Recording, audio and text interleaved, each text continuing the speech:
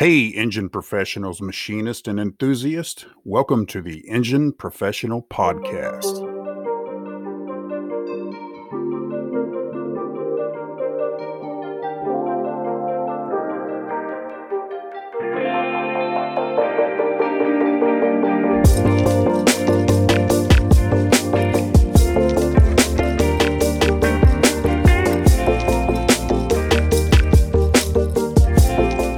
Hey, listeners, we're back at it here at the Engine Professional Podcast. My name is Steve Fox, and I'm here with my co-host, Chuck Lynch. Chuck. I don't know that spring's ever going to happen here in the Midwest. I think it's typical of Chicago, though, right?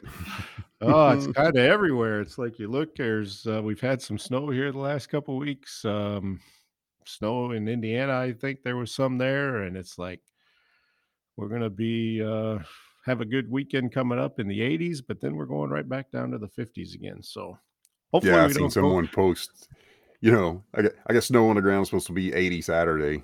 Yeah. Mother Nature needs to take some medicine because she's on crack. Yeah, I just hope we don't go from 50s to 90s. I'd like to kind of gradually roll into that. Right. A little conditioning.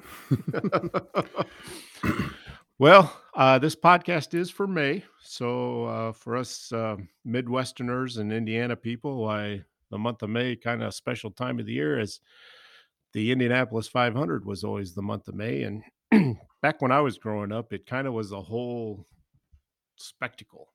It kind of took the whole month of May, and as you were too, being from Indiana, it kind of, you had your first weekend of qualifying where they set the pole or the front row, and then bump day. Bump day was huge back in the day of, you had 40 cars qualifying for the 500 of only 33 spots. So bump day was pretty fun to watch and listen to, and then you got your carb days and which leads up to the race. And it was kind of a whole, like you had something every weekend you could go do at the Indianapolis 500.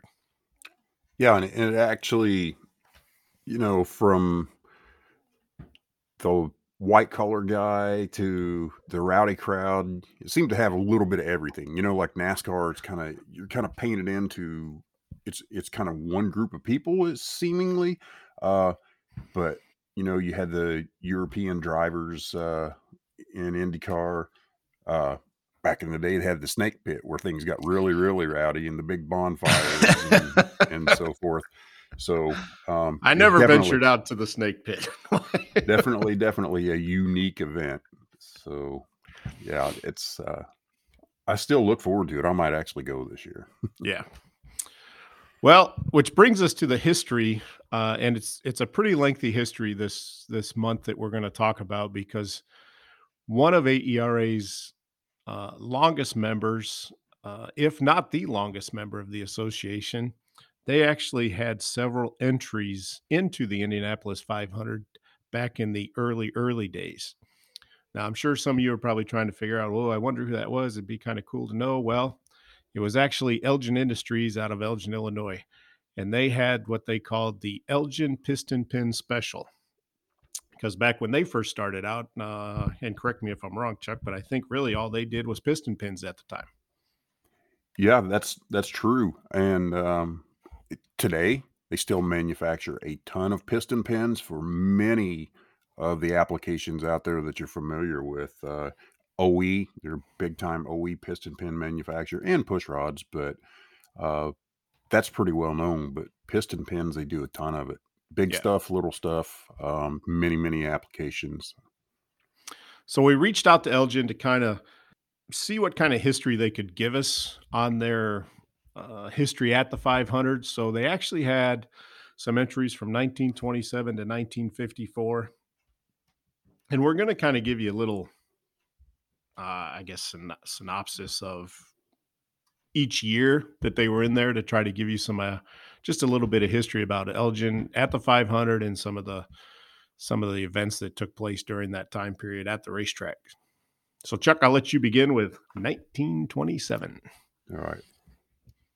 In the year 1927, the first Elgin Piston Pin Special at the Indianapolis 500 was A Miller entered by Henry Colbert, like Kohler, but with a T, Kohler, a car dealer from St. Charles, which actually is a community near Elgin as well, who proposed to drive himself, although he apparently had very little actual racing experience. Car was numbered number 23. After driving in practice, Kohler decided to let a more experienced driver, Fred Licklider, qualify it. Licklider started in the 30th position out of 33, but on lap 17, he stopped and turned the wheel over to Kohler.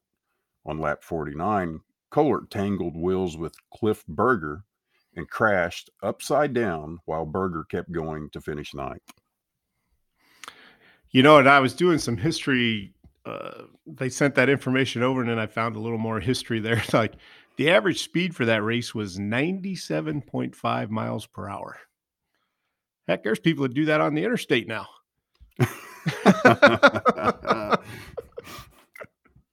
Not in the left lane, though. Yeah. That's where all the Grampies ride. The pole speed was like 120 miles an hour. And the race winner actually won. And this is what kind of when I read it, I had to read it like 3 or 4 times. They actually won by 722 seconds, which comes out to be about 12 minutes. Wow. I mean, heck, this guy's done, loaded up, got his money, and he's headed home by the time second place rolls around. Yeah, I doubt there was any going back to camera footage there. Let's see who won this one. The guy that was in the shower. Yeah. Everybody else. So in 1928, Kohler qualified the car himself 28th out of 29 starters, so they did not have a full field in 1928. After only 5 laps, he came in and turned the wheel over to relief driver Shorty Canton, who shared the rest of the way with W.E. Doc Shattuck. It was still running when the race was concluded, completing 180 laps and paid for 13th position. The irony is that relief drivers rarely been credited throughout history, and since Kohler started the race, he's listed as finishing 13th in spite of only having driven 5 laps. Wow. That's not cool. No, that's not. But that was that was one thing I learned as I was doing a little research on this the other day was there were a lot of relief drivers for these guys. Like there was, I think one team had like 5 or 6 relief drivers with them. As we progress down the history here, you'll find that one guy got out of his car because it had a failure and then jumped in somebody else's car and ended up winning the race. So it was crazy back then, and now it's just these guys get in and they're 3 hours and they're out. Yeah, man. Good way to pump up your ego, though. Have good backups. Get in Yes. there and, if I can not crash out in 5 laps, then I can turn it over so somebody can really drive. So I'll start the race. I'll give it to somebody better than me, but I'll get credit for the 4th place finish. But from 1929 to 1934, there was no Elgin Piston Pin sponsored entries in the Indianapolis 500, which brings us to 1935. There was one Elgin car entered, number 38, by Frank Briscoe, but it never made a qualifying attempt, and may have only been driven briefly during practice. Briscoe drove another car in the race. So there's a prime example. Like he was probably a relief driver and came in and finished or drove for somebody else. So in 1936, Frank Briscoe started 20th and finished 20th with car number 14. There was a very restrictive fuel limitation that year of only 37.5 gallons allotted to the entire 500 miles. Briscoe was one of several who ran out of fuel before the end of the race, running dry at 180 laps. And another interesting fact was 7 of the 33 drivers that ran that race ran out of fuel due to that limitation. So you couldn't even must have been a fuel shortage. Gas prices were too high back then, Let's go, Brandon. So 37.5 gallons is all they were allowed.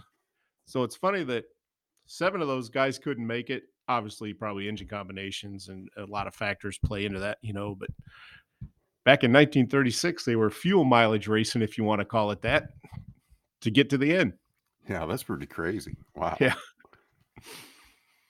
So in 1937, there were actually 2 Elgin piston pin entries, one driven by Frank Briscoe, who started 15th and finished 23rd, and he was eliminated by lack of oil pressure after 110 laps. The other was driven by veteran Dave Evans, who tried to qualify the car, but his speed was not fast enough to make the field. In 1938, Emo Andrews drove Elgin piston pin special, but the car was involved in an accident in turn 2 on lap 45. A dislodged wheel bounced through the infield and sadly took the life of one spectator who was sitting on the back of a truck. Andrews started 28th and finished 29th. It's a sad moment. Obviously, somebody lost their life. But brings me back to that snake pit comment we talked about earlier. There was probably a little alcoholic beverages going on back then.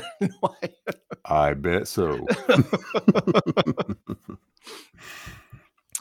So in 1939, the Elgin piston pin special qualified in the 32nd position by Harry McQueen, who drove the first 12 laps of the race before handing it over to other drivers, Al Putnam, Frank Briscoe, and George Robson. Each drove it before it dropped out with ignition failure after 110 laps. It finished in the 20th position. Still a test of parts and pieces. Oh, that yeah. hasn't changed. No, it has not.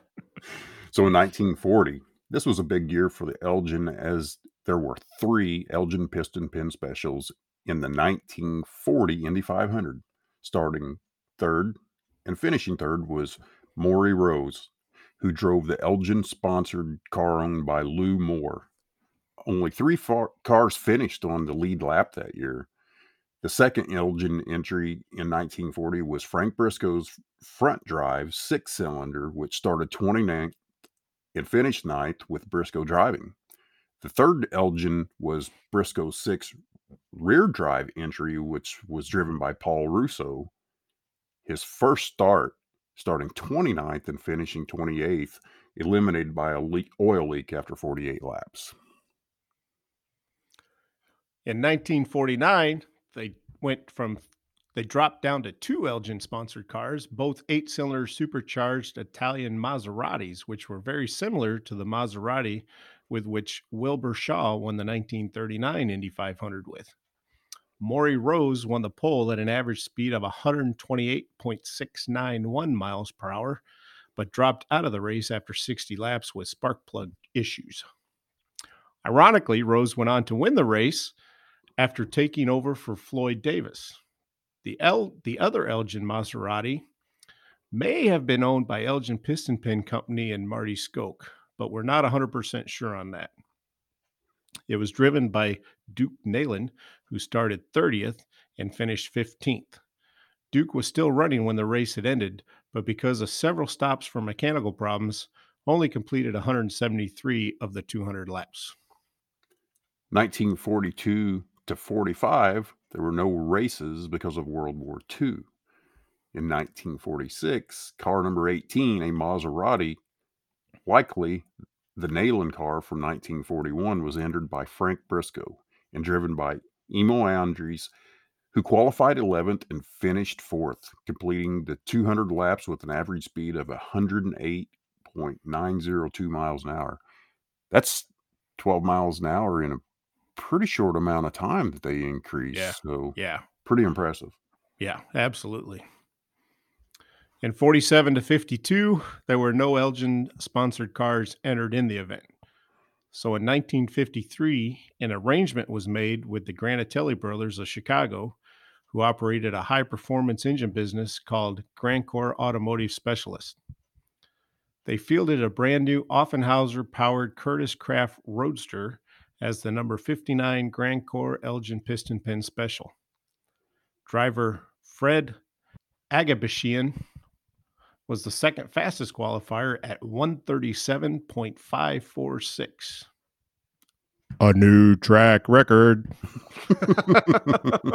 That's kind of an inside joke if you haven't heard. You're the guy at the 500, but hey. He started from the middle of the front row and finished fourth at an average speed of 126.219 miles per hour. Suffering from the oppressive heat, Agabashian climbed out of the cockpit after lap 105, and Paul Russo finished the remaining laps. In 1954, the year my dad graduated high school, Jim Rathman tried to qualify the 1953 Agabashian Russo fourth place finisher, but due to a misunderstanding of a pit signal during qualification, he accepted a 4-lap qualifying speed of only 137.132. Not a track record. This did not hold up as the fastest 33, and Rathman was bumped from the field. This was the last ever appearance by an Elgin piston pin special at Indianapolis.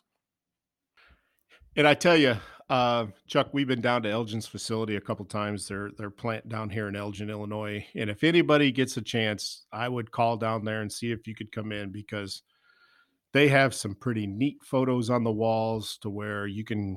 I'm sure Rick or Bill or whoever's there will take you around and kind of show you those pictures and give you a little bit of history. But it's kind of neat to see that stuff.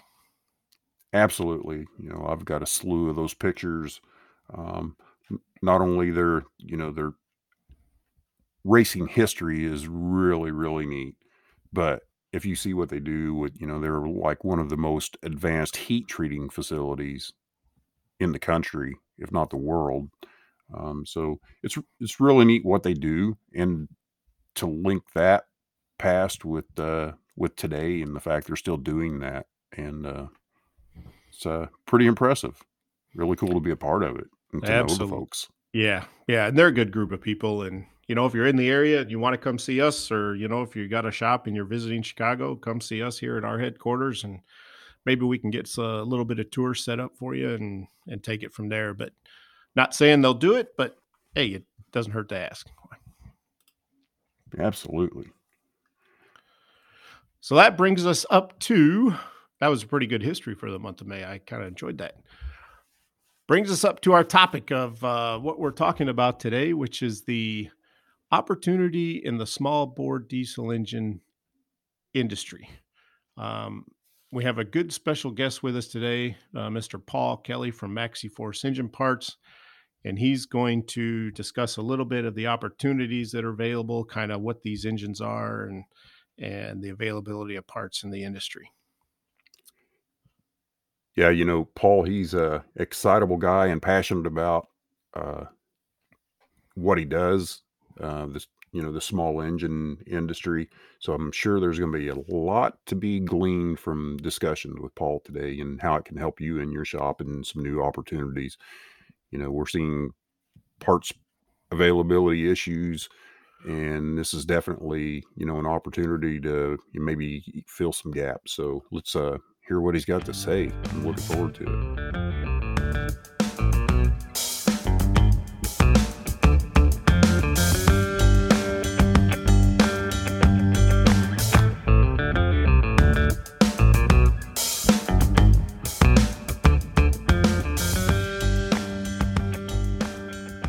Today we're talking about small bore engine opportunities, and we have a guest with us today, Mr. Paul Kelly from MaxiForce. Paul, how you doing?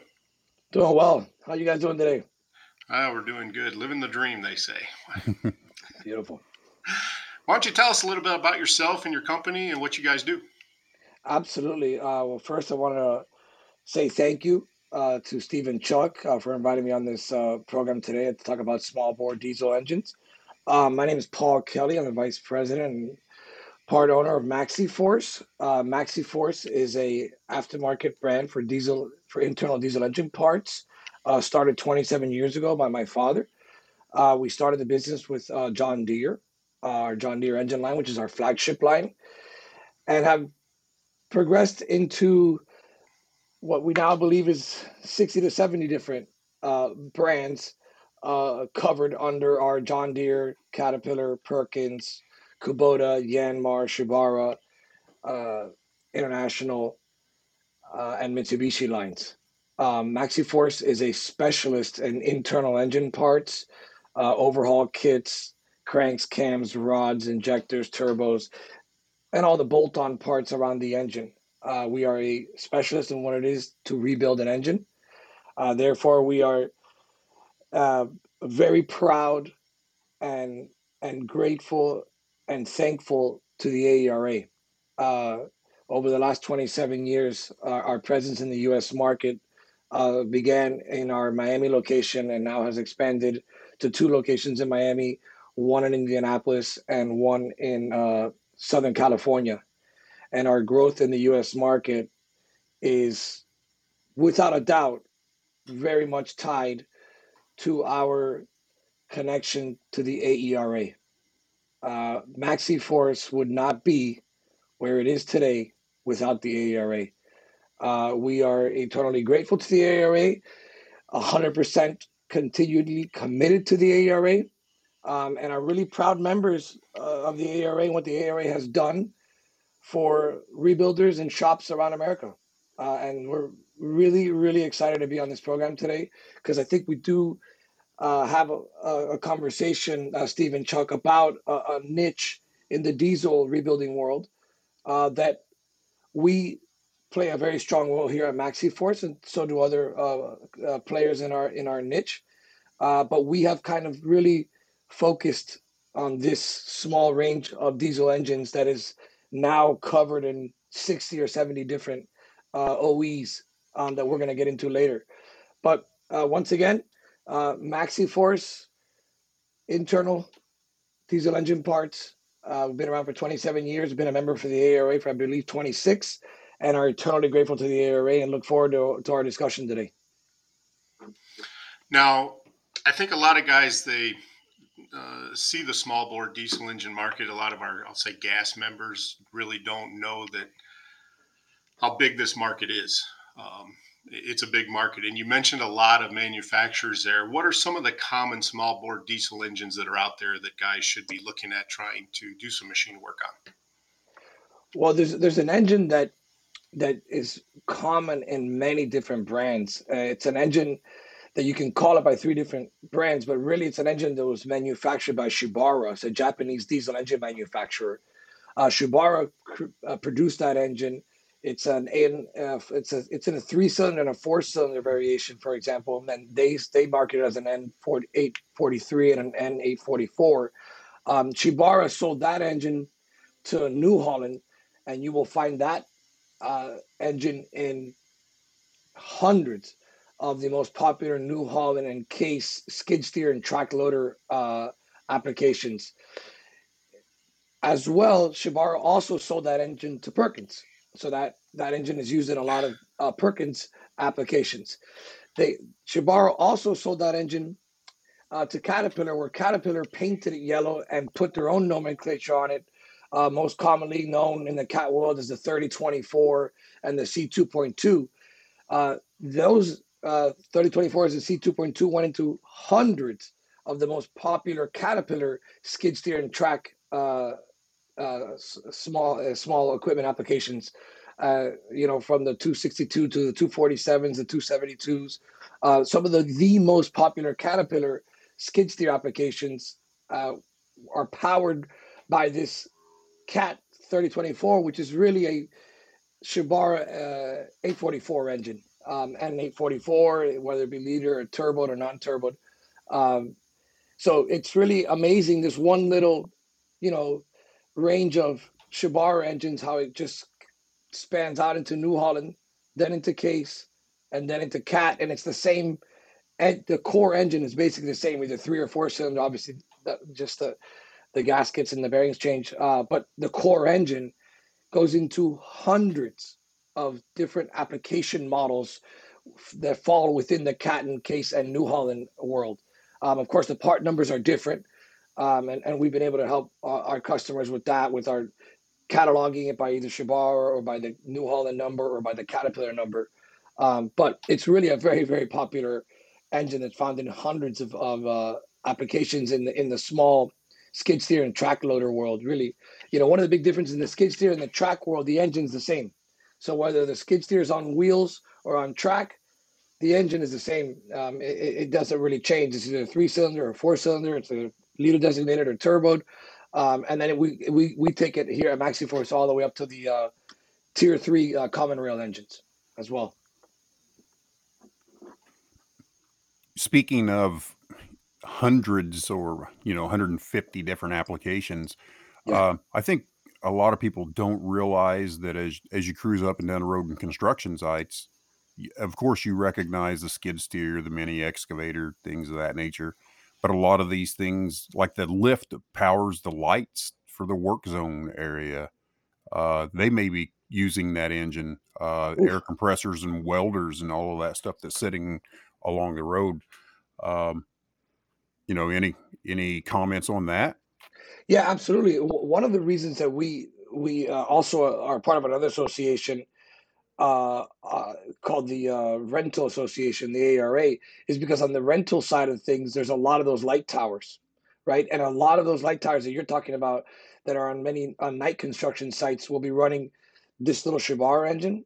They'll be running it either as Shibara, they'll be running it sometimes as the Cat version, um, or you also run into on our Kubota range how those light towers are powered by Kubota and or Yanmar. Most of the light tower manufacturers, none of them, from Northern Lights to there's another one that's bothering me now, but none of those manufacturers of those light towers on construction sites make engines. So all of those are going to be powered by small bore diesel, and they're running all night long in pretty bad environments as well. And you see that a lot on the rental side of the world, and a lot of what MaxiForce does outside of the U.S. and some of our rental business is on these light towers, Chuck, that you were just talking about. It's insanely popular. These engines are not exclusive to skid steers, as you said. Outside of the U.S., they're huge in cell phone tower maintenance. We don't have that problem in the U.S., but we do a lot of business on cell phone tower business, and it's either this little Shibara engine or a little Yanmar John Deere engine, which we can get into later. Because when you start talking about other popular skid steer applications, all of John Deere's skid steer and mini excavator, their entire range is a Yanmar engine. It's not a John Deere manufactured engine, which gets you into a whole other space that's very unique to MaxiForce. But it's a space that a lot of times when a customer calls a shop and says, I have a John Deere 4T and V88, which is a Yanmar manufactured engine, they don't, and Chuck, and maybe I'll pose the question to you. That's probably one of the most common calls that we take, So tell me, well, how does it, because there's a 3T and E88 John Deere engine that may cover, oh my gosh, goodness, I mean, a bunch of John Deere skid steers, and a bunch of other pieces of equipment, from small hobby tractors to mowers to utility tractors to skid steers. When they call, what is the main question? Is there a confusion that this is not John Deere? Is it because it's funny, we get calls too. I'm curious what when you say it's one of the most popular questions, what's the driver of those questions? Well, they're looking for specifications, and they call and they say, I have a John Deere, and it's this piece of equipment. And if they don't know what the engine is, it may be, hey, can you look for some things on that casting, like TNV, TNE?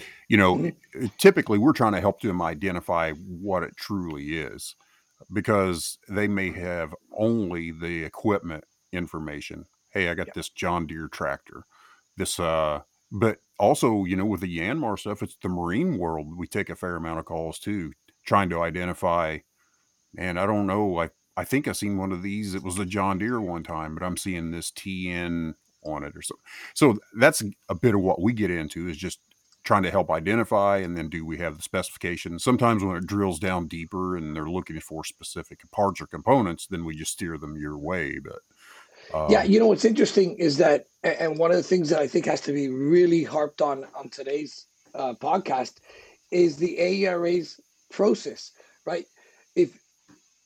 If you look up a 1505 John Deere mower, you may not get to the fact that it's a 4T and V88 engine, but if you get to the fact that you identify that it's a John Deere 4T and V88, the AERA process has the specs for that. it may even have a link to MaxiForce's catalog page for that, because we've worked on that pretty extensively. But ProSys has a very great coverage of the engine specs for these, what we like to call Yan Deere engines, right? Because that's what they are. You know, we market the Yan Deere as John Deere under the John Deere part numbers on our catalog pages. And then we also market it under the way that Yanmar sells it, which is a Yanmar 4TNV88, but Yanmar has its own part numbers. Now, if you pulled the 4TNV out of a light tower, you're going to have to go through Yanmar and the Yanmar part number nomenclature. If you pull it from a 2720 utility tractor from John Deere, you can go through the John Deere route on the John Deere part numbers. And we have catalog pages green and red, right? But I understand the confusion, because it does say Yanmar on the engine when you pull it out of a John Deere piece of equipment. So it confused us too when we started to develop these engines 6-7 years ago. What I would hate is for a shop to turn away business because somebody called them on a 1515 Deere mower with a Yanmar and they said, look, we don't have parts for that, or we don't have specs for that, when there is parts, and AERA does have the specs for it, right?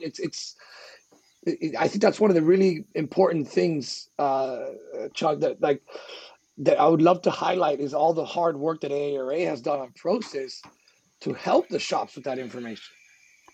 Yeah, and I'm kind of glad you brought that up, Paul, because and we appreciate the comments, by the way. But you're right.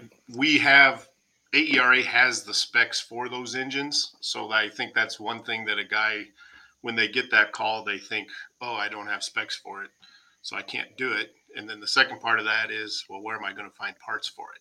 So I think having this conversation, it lets them know that, A, you can get the specs through AERA, and then there is a source for engine parts to rebuild that engine. Yeah, and look, there's so many, because if you start with Bobcat, it's Bobcat was powered by Kubota for 50 years. So I think it's well known to most shops that if somebody calls you the Bobcat, it's most likely going to be a Kubota engine. But if they call you with a Hitachi excavator model, it may not be so common to know that that's got one of the most popular small bore diesel engines in the world, which is a 3TNV88 Yanmar, right? And that one, John Deere also used it. But I think Chuck and Steve, the last time we started talking about this, and we showed you the catalog page for the 3TNV88, which the process has all the specs you need to rebuild the engine. That one engine is found in Komatsu, Gale, Hitachi, Mustang, Takaguchi, New Holland, Hyundai, Case, Wacker, Landini. So just on the Komatsu, Hitachi, Takaguchi, Mustang, Gale, and Komatsu skid steers, you're talking about a wide range with one engine. And it would be a shame if someone got a call for a Gale 340 or 330, 635 skid steer, which they've never heard of, and not know to tie back that, hey, the AERA is going to help me build this engine. And there is a source in the aftermarket that's going to help me, because which is another topic, but the OEs, the Gales, the Takaguchis, the Mustangs, the Komatsus, the Case, the New Hollands, since they didn't make this engine, they didn't make the availability of the parts very easy. So it gets to a point where the prices are so high, the availability isn't so great, so they turn it down. When the AERA's already done the work to get you the specs, and we've got the parts, and maybe some other competitors that may have similar, maybe not in the Yanmar range, but on maybe some of the other ones, but it's there. And that's the big part that we really wanted to harp on here, right? It's absolutely sharing the message. That's the thing about the podcast, and anyone can have access to this, and you can listen to it driving down the road. It doesn't have to distract you from your work, because you can just listen. And so that's kind of the mission, to let people know, hey, there's specs and parts available, because I think this has always had the stigma of the small stuff is disposable, right? You pull the head off and it doesn't have a cylinder liner kit that I can pull out, so they've seen it as disposable. But if we share the mission that, hey, this is good opportunity, because these things are in, as you mentioned, light towers, the excavators. I mean, who doesn't have a, if you own any property at all, most any piece of mowing equipment's got a small diesel in it. So all of your golf course mowing, lights, your like the man lifts. If you're working inside of a factory and servicing lights up high up in ceilings, we have tons and tons of opportunity. And then, you take a look at a guy, if he brings that into his shop, in his mind, can I actually machine that? And I would caution people that, hey, if I can machine a 350 Chevy, then this is going to be a piece. I have the size of equipment to accommodate it. Now, you run out of space if you want to do bigger stuff, right? Well, my machinery is just not that big. I can't do it. But you can always take a big piece of equipment and move down to a smaller one. So I think if we can educate them about what's available, the parts, and your knowledge of all of the different applications and how much effort you put into cataloging that. I mean, you mentioned stuff that, that's one of the things when I came to AERA, being in this industry for a lot of years, I thought I knew a lot of engines. I think I knew a pebble on a mountain. That's one of the interesting parts is that, so when you had mentioned it used to be a disposable engine, well, sure, if you can't get the parts, and then if you finally get them, and compiling the 20 numbers you need on an overhaul kit costs more than the reman or new engine, then yeah, it was a disposable engine. What we're trying to discuss today is, no, it's not a disposable engine. It's a very profitable rebuildable engine. Mm-hmm. And some of the biggest production builders in this country got the memo. From SRC to EPS to Tidewater to, all the big ones, CNH Reman, to all of them that we currently are dealing with, some of them, it's because they realized that it's a highly profitable reman engine, and maybe twice as profitable as a gas, if I'm guessing. I would say you're probably pretty close to that, Paul, saying almost double or twice as profitable, because you kind of, if you've been listening to everything that we've been saying here, is these things are in equipment that those guys use to make money with. So when that piece of equipment is down, they're making no money. Yep. So they want that fixed and repaired or machined and back in going as quickly as they can. And they'll pay top dollar to get that back going, because they know they can get that money back rather quickly. Yeah, and there's another interesting tidbit about that space, the skid steer mini excavator space, which is like 80% of the users are not the owners. And when you own something, you tend to treat it differently than if it's something that you're just paid to just use, right? And also, there's another interesting fact about, especially about the skid steer market, and even the mini excavator market, but the skid steer market is, if you see Bobcat has a catalog this big for their attachments. Now that's fantastic. That's what makes skid steers unbelievable, right? That you could, scrape snow in the morning, put a drill in the afternoon to break up the road, and then put a bucket on it to pick up what you broke up, which is great. You can also, mow the side of a highway with it. But not all the engines were built to do what all those applications are making that piece of equipment do. These things break, and they're going to break a lot. And the truth is that with the demand of these pieces of equipment, right? So I was reading before this podcast today that it was, back in 2018, it was about a $2.5 billion market, just the skid steer market in the United States, right? So you're talking about a $2.5 billion market projected to be in the $3.5 billion in about 2 or 3 years from now. So that's just skid steers. That's not backhoe loaders. That's not farm tractors, combines. I'm speaking just skid steers.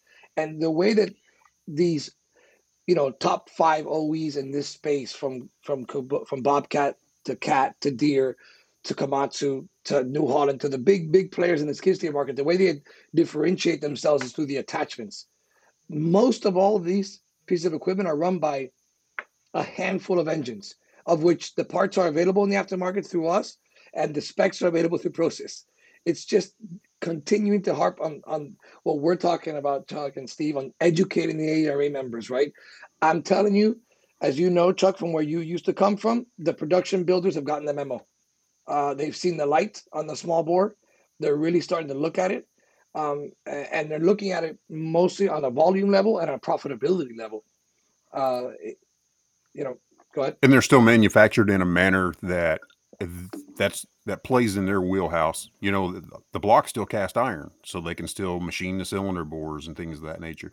And another thing is the end value. I mean, the complexity of an engine that goes in a Chevy Cobalt is pretty high, so dual overhead cam, all of those things that drive that engine cost up. So for me to produce that engine, it's a $6,000 engine. How do I justify a $6,000 engine for a $1,200 car? But if it's something that's my livelihood, like that skid steer has great end value. To use something like the BX series Kubota little tractor, has anybody ever looked for those online used? It was in 2010, it was probably $13,000. In 2022, that same tractor is going to be $13,000 to buy it used. So, some end values there. I mean, that really helps support that too. So I think it's a great market for our folks to look at. And we've kind of digressed from, so many people go out and they buy parts from Amazon or Summit or whatever. I don't think that goes on in this market, because it is kind of a niche market, and you don't have 50 people who make pistons for a 350 Chevy at a low cost. So I think that's another opportunity for folks. Yeah, absolutely. And the interesting part about this is wherever you are, you're going to find small bore diesel. So if you are in a metropolitan area, you're going to find a lot, but there isn't a farm that doesn't have at least two of these, whether it be a mini excavator, a skid steer, or a small telehandler, because they are the Swiss Army knife of equipment, and they can do so many things. And when you're in the metropolitan areas, part of our reasoning to getting into some of this equipment years ago was that the major infrastructure of the U.S. is not being built, it's being repaired. And you do not need a massive bulldozer or huge excavator to repair things anymore. You can use a mini excavator, a skid steer, and repair things that way. And that's why this market is so big. 15 years ago, there was 5 manufacturers of skid steers. Now there's 15. Everybody wants in. The problem is that these manufacturers didn't make engines. So they went and got them from basically the same 3 players: Shibara, Kubota, and Yanmar. And they all put them in all kinds of different equipment, which is why some of the production builders have gotten into it, but have a hard time getting parts, even from the OEs, even when they're in connection with the OEs. And the shops are facing the same problem. They're calling a dealer down the road who's telling them a crazy price and then a really long delay time. And so they just may walk away from the job, not knowing that there's a source in the aftermarket with readily available parts and amazing engine specs in process. And I know I keep harping on it, but I really think that's the most important part of this call, unless I'm missing something. That's the foundation. It can't work without those two, right? Yeah. Sure. No specs, no parts, But there's also the fact that we've got the cataloging where you can search by the piece of equipment that it is, a Takaguchi 130. Here's the engine options. It could either be this engine or that one, and then you get to our catalog page. And then the same thing goes in process. You search Yanmar, 310 V88, turbo, non-turbo, okay, turbo, and then you get to the specs. And so it's about the searchability to get to the answers, and it's there. It's there on what is becoming the most popular equipment range in the United States on diesel. And like you said, Chuck, and as you know, our consultant, Dennis Terrell, who was the president of the ARA for a long, long time, always said, if you can do a big cat, you can easily do a small cat or a small Yanmar or a small Deere. It's, or if you do the Chevy that you were talking about, Chuck, why can't you do a small, it's probably, like you said, a much simpler engine. These engines are not complex in any way. Maybe when you start to get to the common rail side of it, the injection side becomes a little more complicated, sure. But on the non-common rail, which is still the majority of the engines out there on this space, they're not complicated to rebuild. They are complicated to get OE parts at an affordable price. That is an impossibility. Mm-hmm. Right? That's the complication. But that's why we're here. There is aftermarket options. And there's aftermarket information and there's engine information.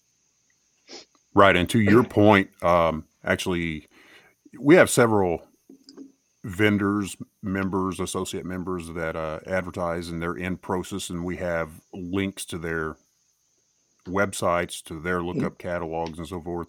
And I know you've spent great time and effort in working with the team here at AERA to get that so that if you're actually looking in that Yanmar TNV, it's not only going to take you to your website, it's going to take you to that particular application. It's driven, the hyperlinks are connected that well that you'll actually go to that application from their lookup. So, Yeah, I mean, that's a powerful tool.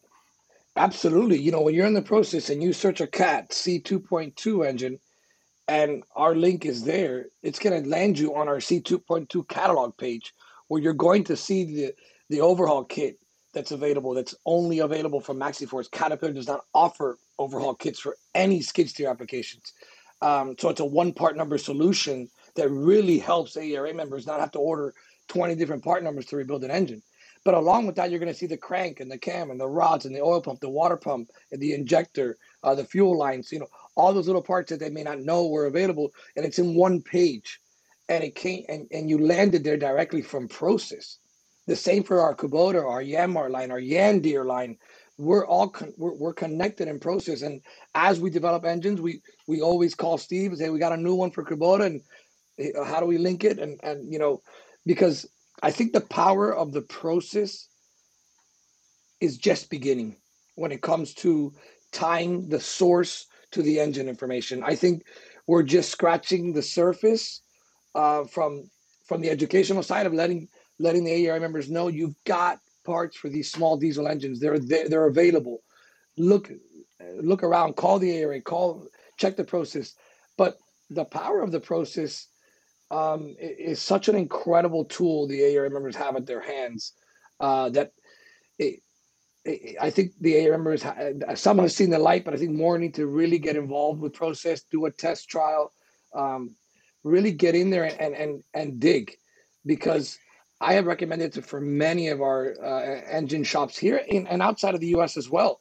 And a lot of them have been really satisfied. And then when it links direct to our catalog page at MaxiForce, it's just like, so it's just an easy, you know, okay, well, I've got the specs. Now I've got the parts. Oh, look, I'm going to click here and order this on the MaxiForce page. And now I've got a kit, an overhaul kit for a Hitachi I never thought I was going to work on. That's really the end goal of what we're talking about today. I know, and just, you know, for redundancy on driving some of this home. Okay, so we've been talking Shibura a lot and Yanmar a lot, but just let's bring up some of the other products that you've got, again, that you've got a good coverage on. Well, when it comes to Deere, basically every small compact Deere tractor is covered.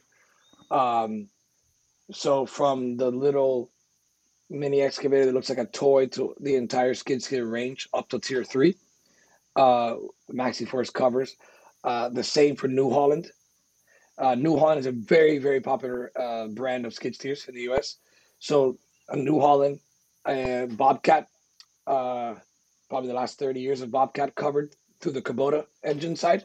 Bobcat was primarily Kubota powered for its entire life. The Case line as well, cover all the cases on the small bore diesels. When you get into the Yanmar, our Yanmar engine coverage, then you get into Komatsu, Gale, Mustang, Takaguchi, Terex, Hitachi, Hyundai, even Lugong, which is a Chinese tractor that's entering the U.S. market. You know, those lines open you into, you know, like you had said at the beginning, Chuck, to 60, 70, 80 different brands of applications that are now existing in the U.S. market. Takaguchi in my part of the world in Southern Florida is very popular. But there's parts of the world that are New Holland is like the owner of the space and small equipment. But you go somewhere else and Bobcat has in the Northeast, Bobcat has a really strong presence. In the Midwest and in the more rural areas, it's really usually a farmer or in the more rural areas will buy a small piece of equipment from the closest one next to it, right? So a farmer bleeds New Holland, bleeds Deere, bleeds AGCO. But when it comes to skid steers and mini excavators, it's usually who's the closest guy down the street that's got it. And that's where you get into all these different makes and models, right? And it's funny because Yanmar owns a company called ACV, right? And ACV basically manufactures like skid steers under a bunch of different brands. So Mustang and Gale and the Cub Cadet skid steers are all manufactured, by the same owner. They just have different brands, different colors. Like oil filters. Go down a different line, different paint job.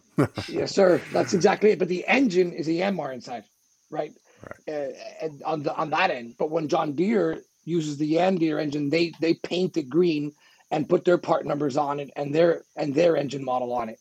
And so our coverage on the small equipment, honestly, it's endless in many ways because we find a new Hitachi or a new Hyundai a mini excavator, Komatsu.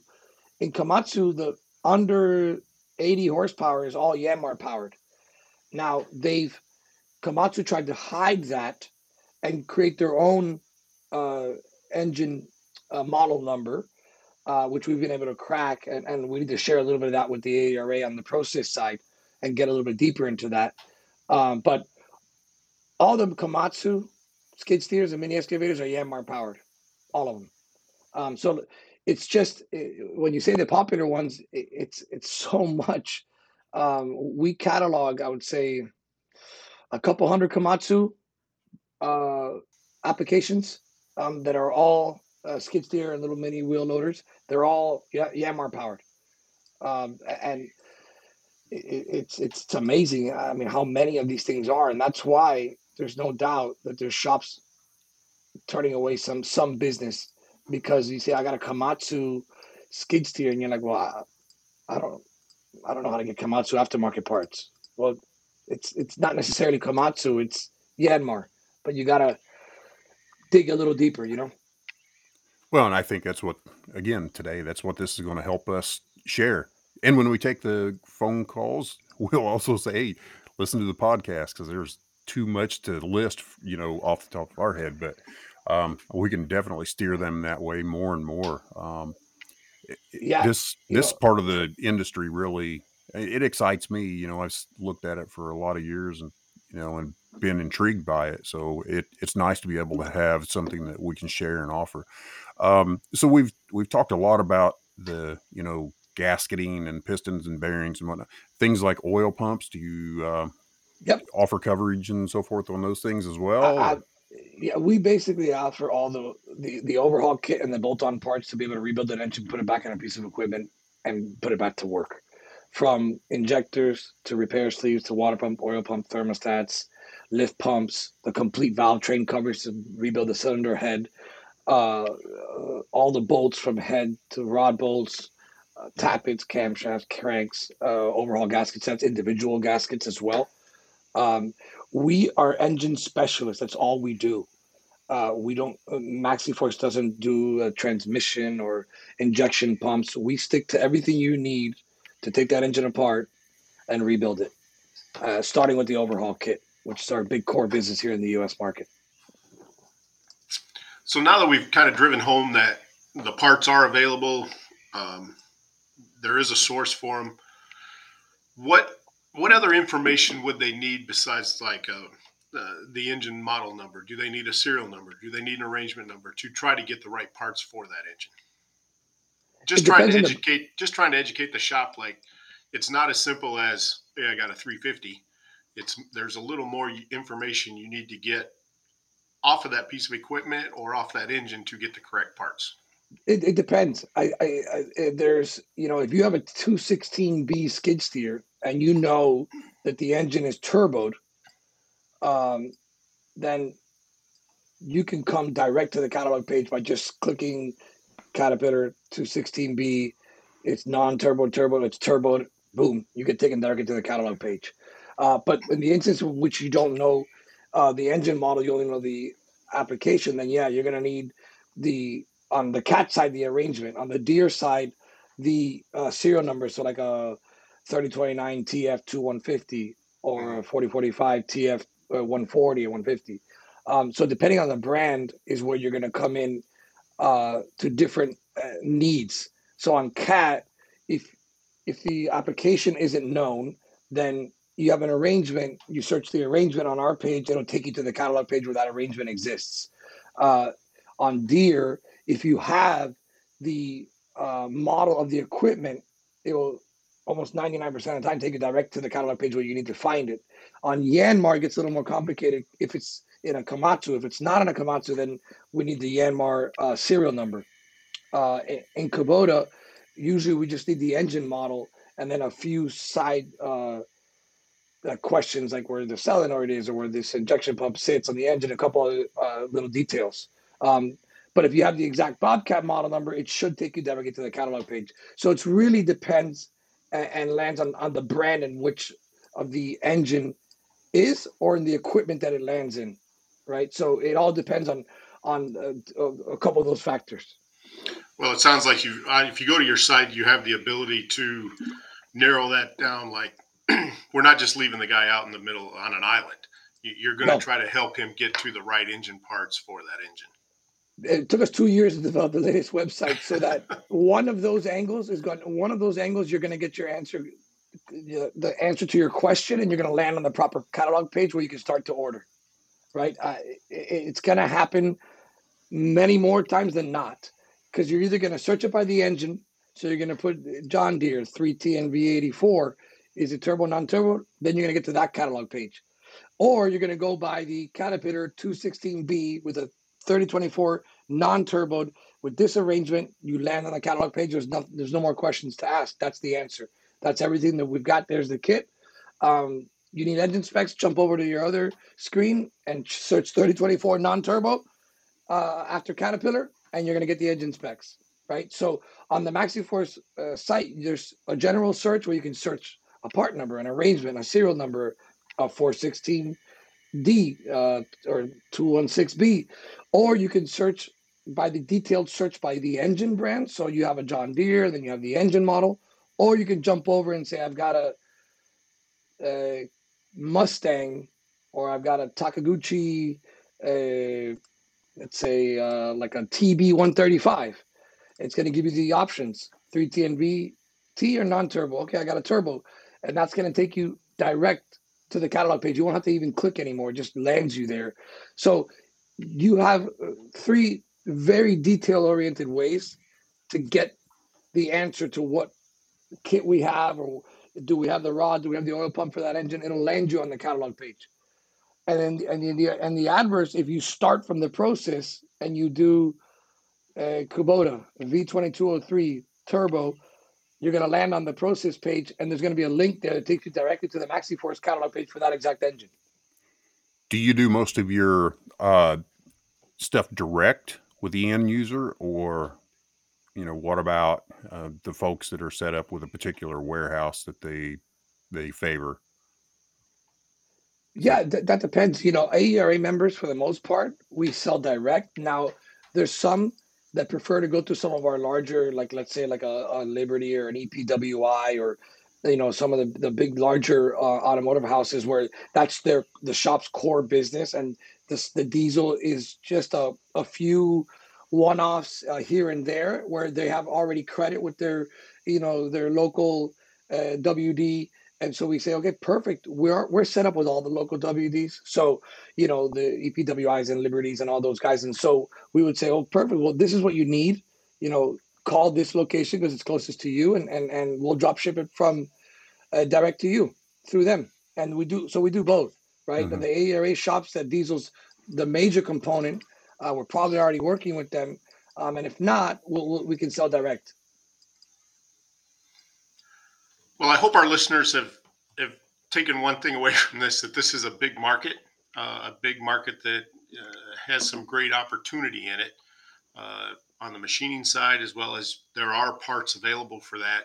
And if they wanted to go look at your website, Paul, what's your web address there? Maxiforce.com, M as in Mary, AXI, F as in Frank, ORCE.com, Maxiforce.com. And that'll be gives them a good landing spot on to kind of see what parts are available for these small bore diesel engines that they can potentially rebuild and make some good money at. Absolutely. And we've got 3 locations in the U.S., covering about 90% of the content of the U.S. in 1 or 2 days. So it's readily available, and they're either tomorrow or the next day. So we are always happy to work and help AERA members. We're eternally grateful to the AERA and so thankful to you both for giving me the time today. Perfect. Chuck, you got any other questions? I'm good. Good deal. Well, Paul, thank you so much for all your comments, your accolades of AERA. We appreciate it. We appreciate you coming on and all your support that you've given to the association over the years and enlightening our listeners on the opportunities in small bore diesel engines. Absolutely. It's totally my pleasure. Thank you so much.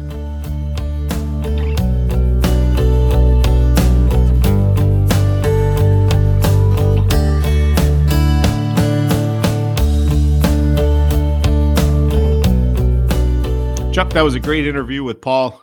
He shed a lot of information, a lot of light on some information about these small bore diesel engines and the type of equipment they're used in. And the interesting thing that I got out of it was this one little engine is using about 20 different pieces. Right. A lot of stuff I've never heard of even, again, I think I've shared this before when, I came from a high production engine environment, and you think that you are pretty privy to a lot of applications and so forth. And I come to AERA and I'm like, man, I didn't know anything about what's out there. And then yet again today, Paul's throwing out these mishmash mixed up applications, and this uses that and stuff I've not heard of from all over the globe. I mean, if you don't learn something every day, you've not had a good day. And I learned something. And I think we mentioned it several times in that interview with Paul, and I think it's worth mentioning again, obviously, that any shop can do this. You have the equipment there. It's a round hole. You're going to bore it. You're going to machine it. You're going to mill it. You have all the equipment to do that, and the parts are available. So don't turn that work away. It can be done, and you can be very profitable at it. Yeah, I talk with folks on the tech line often, and sometimes I think the guys who do big stuff think they can only do big stuff, and you're actually in the advantage when you do big stuff because you can do smaller stuff. It's sometimes your equipment, you run out of space, and you can't do really big stuff if you're kind of set up to do small stuff. But this stuff here gives that, if you can do a 350 Chevy, you can do the Kubota, you can do the Shabura, you can do the Yanmar. And so I'd like to say it's a great opportunity. And it even harkens back to what we're kind of familiar with more often. More of this stuff's still cast iron. Yeah. No FRN cylinders, no Alu-Seal and so forth. So this is pretty straightforward for our guys. Correct. No, that was a good conversation with Paul, and hopefully people get some good information out of that they can use in their shop to start working on those small bore diesel engines. So our next episode, we're going to introduce you to a member of our team that joined, probably about a year ago, Chuck? About a year ago, yeah. Yep. It was recommended to us by Chuck. So Chuck, I'll let you do kind of the intro and kind of the teaser for what's going to happen. All right. So we'll take a little opportunity to sit down and chit chat with Fernando Corello. I've known Fernando for a lot of years. I won't spill too much, but he spent his whole career around valve training stuff. So he's a great guy to have on the team. He speaks multiple languages. And he had retired and got kind of bored, and he was kind of following what we do in Engine Professional magazine and presentations we do. And he reached out and was like, hey, I'd like to do a little bit of something. So it worked great for all of us. And so look forward to everyone else to get to know him as well. He's definitely he's been immediate shot in the arm. Absolutely. And very knowledgeable, good, very smart, has a lot of information stored up there, and it'll be good to do a nice little interview with Fernando and let the listeners know a little bit about him and where he come from. So if you haven't subscribed to the Engine Professional Podcast, please do on your favorite podcast listening platforms, or you can listen online at podcast.engineprofessional.com. And if you have any questions for Chuck or comments for Chuck and I, you can email us at eppodcast@aera.org. Well, Chuck, this is probably one of the longer episodes that we've had. Have we left anything out? I'd have to dig a little bit. Let's try not. Let's try not. Yeah. Well, I tell you what, since it is May, everybody enjoy your Memorial Day long holiday there, and a lot of racing going on that weekend. You can watch the Indianapolis 500. Oh, there's 3 races actually that day, because I think the Formula One race in Monaco is early in the morning. Then you can flip over to the Indianapolis 500 in the afternoon, and then you can watch the NASCAR race Sunday night. So you can be a couch potato with gravy. I will be in front of the TV probably. Let's put it that way. It's good stuff. Support us. I'll be recovering Monday, probably walking around after all that food I've been eating Sunday, sitting around doing nothing. So yeah, I wish everybody a happy and safe holiday, and we'll talk to you next time. Until next time, bud.